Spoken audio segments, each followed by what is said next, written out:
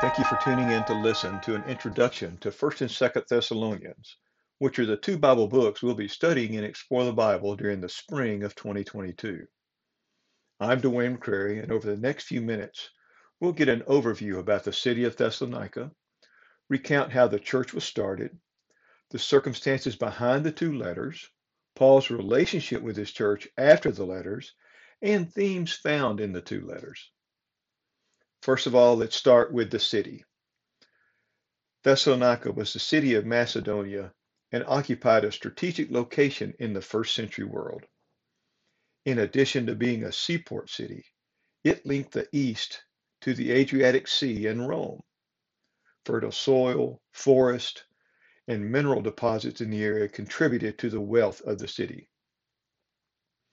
Thessalonica was Macedonia's chief outlet to the sea. In the 5th century BC, the harbor was twice as large as it is today because through the years, silt has filled in the harbor. In Paul's day, the silting had already enclosed the western area of the city, creating a large lake with marshes filled with mosquitoes.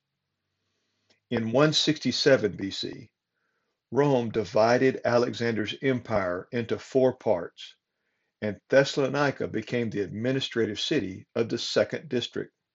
The Romans typically did not make it a policy to create a new capital city, but instead they delegated authority to cities already established. In 148 BC, when the province of Macedonia was consolidated, Thessalonica became the provincial capital and the residence of the governor. In the time of Paul, Thessalonica was a free city, and the proconsul of Macedonia resided there, but he did not interfere with the local government unless some Roman law was violated. Self-government was allowed through the city council or board of magistrates. Luke referred to these local magistrates as politarchs, and we find that in Acts 17, verse 6. Several inscriptions have been discovered which affirm Luke's use of the term politarch in this region. The religious life of Thessalonica was varied, which we would expect for a capital city and one that sat on a major trade route. In addition to synagogue that was there, Thessalonica was home to several of the mystery religions of the Mediterranean, which emphasized fertility. A temple in Thessalonica also served as a center for the worship of the Egyptian religions, which heavily emphasized life, death, and the resurrection. This may be one reason for the misconceptions concerning the Christian doctrine of resurrection, which Paul had to address in his letters. Besides these types of worship, a group of agricultural and earth gods associated with metalworking and nature deities is also found in the city. One would also find Roman-sponsored Ypres worship. There was a little bit of everything when it came to religion. This would be the setting into which Paul would share the gospel. So how did this church get started? Paul was in Troas on his second missionary journey. God showed him a vision of a man from Macedonia saying, "Come over and help us." We know this as the Macedonian call.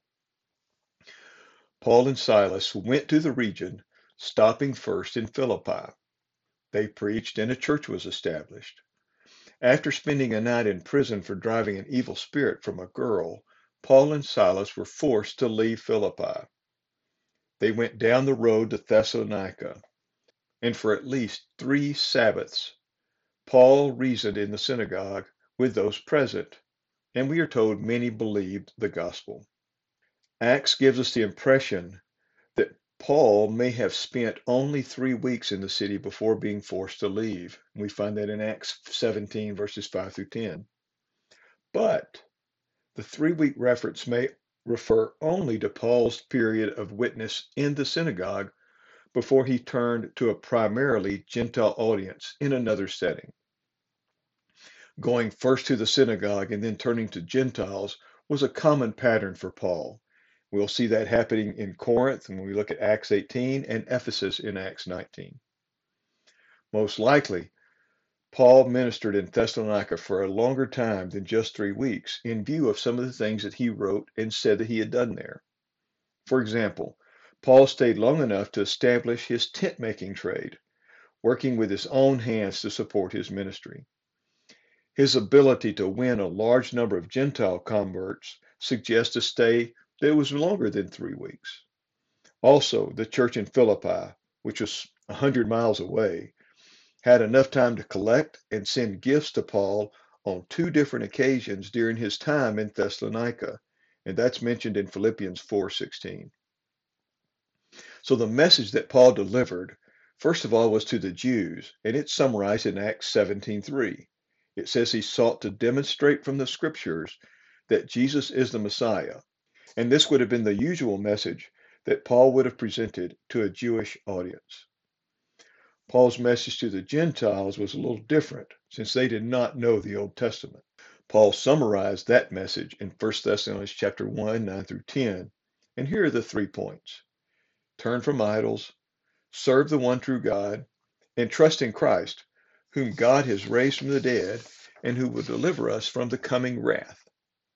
These are the same sermon points that Paul delivered in Athens, and we find that in Acts 17, verses 22 through 31. Now, Paul found many converts from the Greek proselytes, and especially among the upper class women who had been attracted to Judaism. The women of Asia Minor and Macedonia seem to have enjoyed a higher degree of freedom than women in Achaia and other areas. Now, in this new religion called Christianity, they found equality in gender and race, something lacking in the Judaism they had been investigating. The Jewish leaders felt threatened by this new movement and stirred up a crowd against Paul. When he and Silas recognized the danger, they left quickly for Berea, which is to the southwest. In so doing, the leaders of the synagogue calmed down, the apostles' friends and new church avoided punishment, and the local authorities averted a political crisis. Now that leads us to the circumstances behind the 2 letters. Remember, Paul left Thessalonica under the cover of night, and they went inland about 50 miles to Berea. Timothy either accompanied them or joined them afterwards. Though well received in the synagogue in Berea, Paul was forced to leave that town as well when some of the enemies from Thessalonica started a mob action against him. Believers delivered him from the danger in Berea and accompanied him south to Athens. Paul instructed them to have Timothy and Silas join him in Athens as soon as possible. Now, at this point, Timothy's movements become particularly important. He seems to have been Paul's representative to the Thessalonian church. This was a pattern Paul regularly followed. Co-workers would be his main link with a congregation he had established, and they would be responsible for ministering to that congregation. Timothy seems to have had this role in Thessalonica. Although Acts does not mention that Timothy responded to Paul's request to join him in Athens, 1 Thessalonians 3, 1 through 5 implies that he did, and that Paul sent him back to Thessalonica. After Paul had moved on from Athens and settled in Corinth, Timothy and Silas joined him there, and we see that in Acts 18:5 and 1 Thessalonians 3:6. No one knows how long Timothy stayed and taught in Thessalonica, but evidently while there, they raised questions that caused Timothy to seek out Paul. Timothy headed to Corinth with both a great report as well as a number of questions that the Thessalonians had raised. Timothy's service to the Thessalonians may have continued in another strategic way, in that he may have been the letter carrier for both epistles that Paul wrote to the church. Now that brings us to the letters. Paul likely wrote 1 Thessalonians between the summer of 50 AD and the early months of 51 AD. This makes these letters to Thessalonica the earliest of Paul's writings. In 1 Thessalonians, Paul's greatest concern appeared to be whether the new believers understood how to mesh together 2 apparently conflicting realities. On one hand, Paul had taught that Jesus was the soon returning king, and he would be coming to earth victoriously to reign. On the other hand, these believers were experiencing persecution from their fellow countrymen. And in addition, some of the new believers had died, which caused some to wonder if the dead in Christ would miss out on this resurrection. In other words, the optimism of the Thessalonians' hope in Christ was colliding with the pessimism of a bleak day-to-day reality. In his letter, Paul reviewed the history of his mission and brought the Thessalonian church up to date on his activities. He exhorted them to live honestly and to keep pure in their sexual relationships. This was especially needed for those who grew up Gentile. Then finally, he wrote about Jesus' return. Paul explained that those who died before the Lord's coming will actually rise first when he arrives. Only then will he catch up those still alive to meet him in the air. Most likely, Timothy was the one who delivered the first epistle to the Thessalonians. A few months later, while Paul was still in Corinth, he received word that the Thessalonians had been duped by a rumor that the day of the Lord had already arrived. All of the congregation was upset, and some had even quit jobs and turned into busybodies. Perhaps Timothy returned to Corinth with the news that Paul's first letter was misunderstood. The second epistle deals with the same problems, but it's somewhat more direct. The Thessalonians were still experiencing persecution, so Paul commended them for their steadfastness and strongly condemned their persecutors. Paul wrote about the coming certain judgment when Jesus returns. However, he reminded the Thessalonians that the day of the Lord would not come until the mysterious man of lawlessness arrived, whom Jesus would destroy when he returns. Finally, Paul encouraged the church to stand firm in the gospel that had been preached to them, and then warned against some irresponsible behaviors. So what happened after Paul's letters to the church? Well, Acts never mentions Paul's revisiting the congregation. Thessalonica, however, should probably be included when Luke in the book of Acts and Paul both speak of Macedonia. Paul spoke of the generosity of the Macedonians. In our context, we would think of Philippi and Thessalonica while on his third missionary journey. We find this in 2 Corinthians 8 and chapter 11, and then in Romans 15. Paul traveled between Philippi and Corinth by foot at the end of his third missionary journey, and that's mentioned in Acts 20.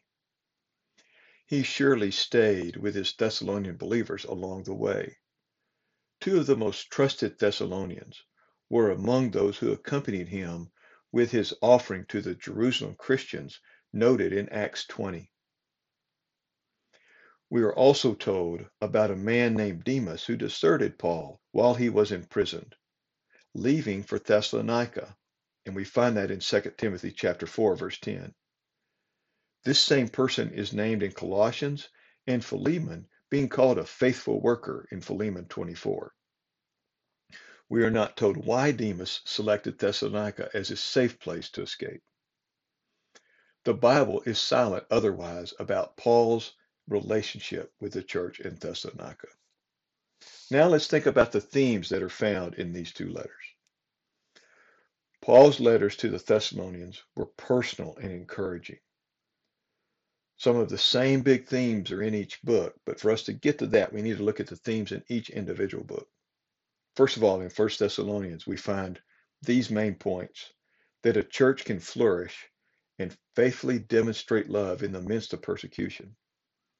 God's leaders are called to faithfully share his message with pure motives. It's God's will for all believers to be sanctified through obediently living out his commands. And lastly, the day of the Lord will come like a thief in the night. Therefore, we must be ready. Some of the themes in 2 Thessalonians are that God's people will experience suffering in this world, but will also experience God's glory throughout eternity. A man of lawlessness must precede the return of Christ.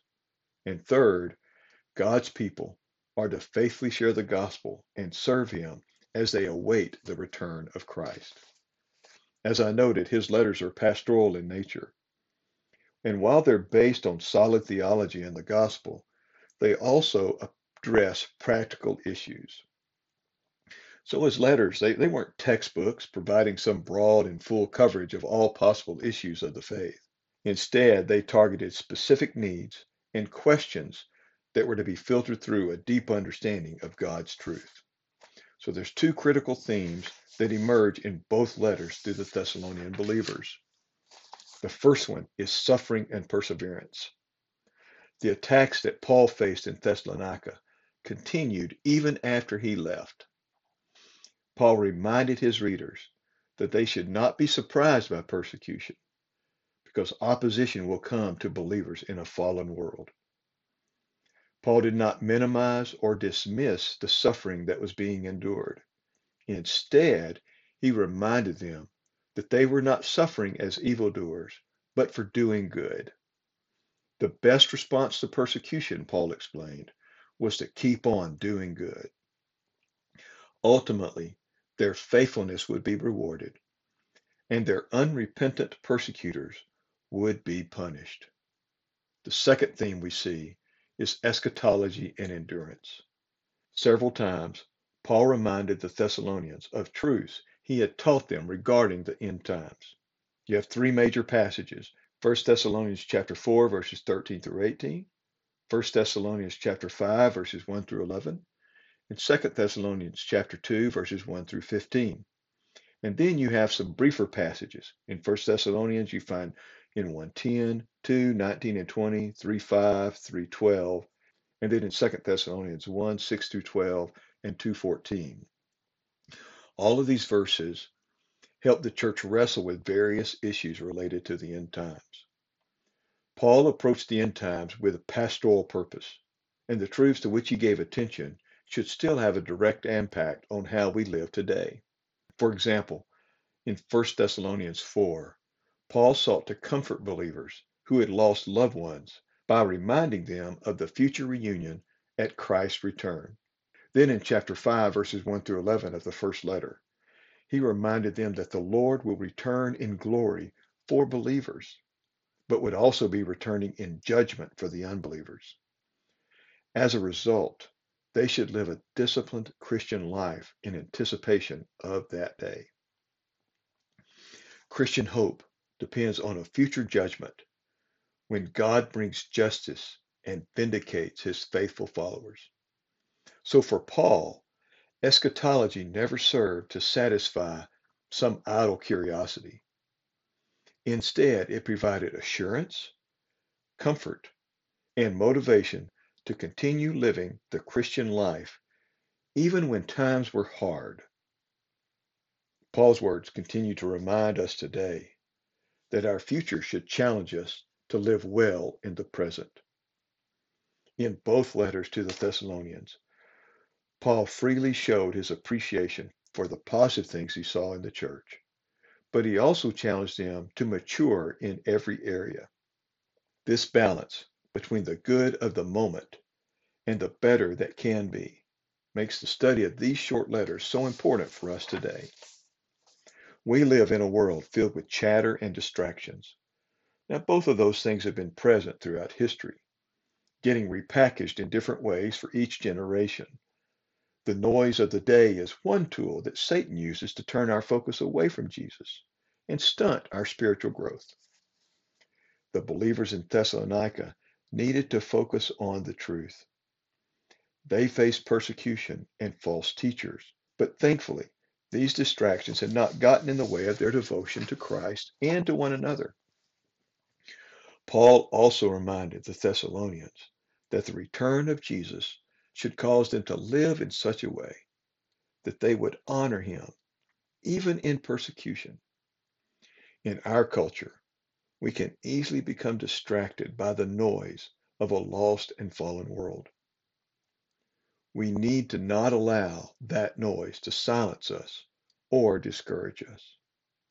We serve the risen Savior who is coming back to take us home. Our lives should be a celebration of that reality and our future should give us the confidence to stand for Jesus in this world right now.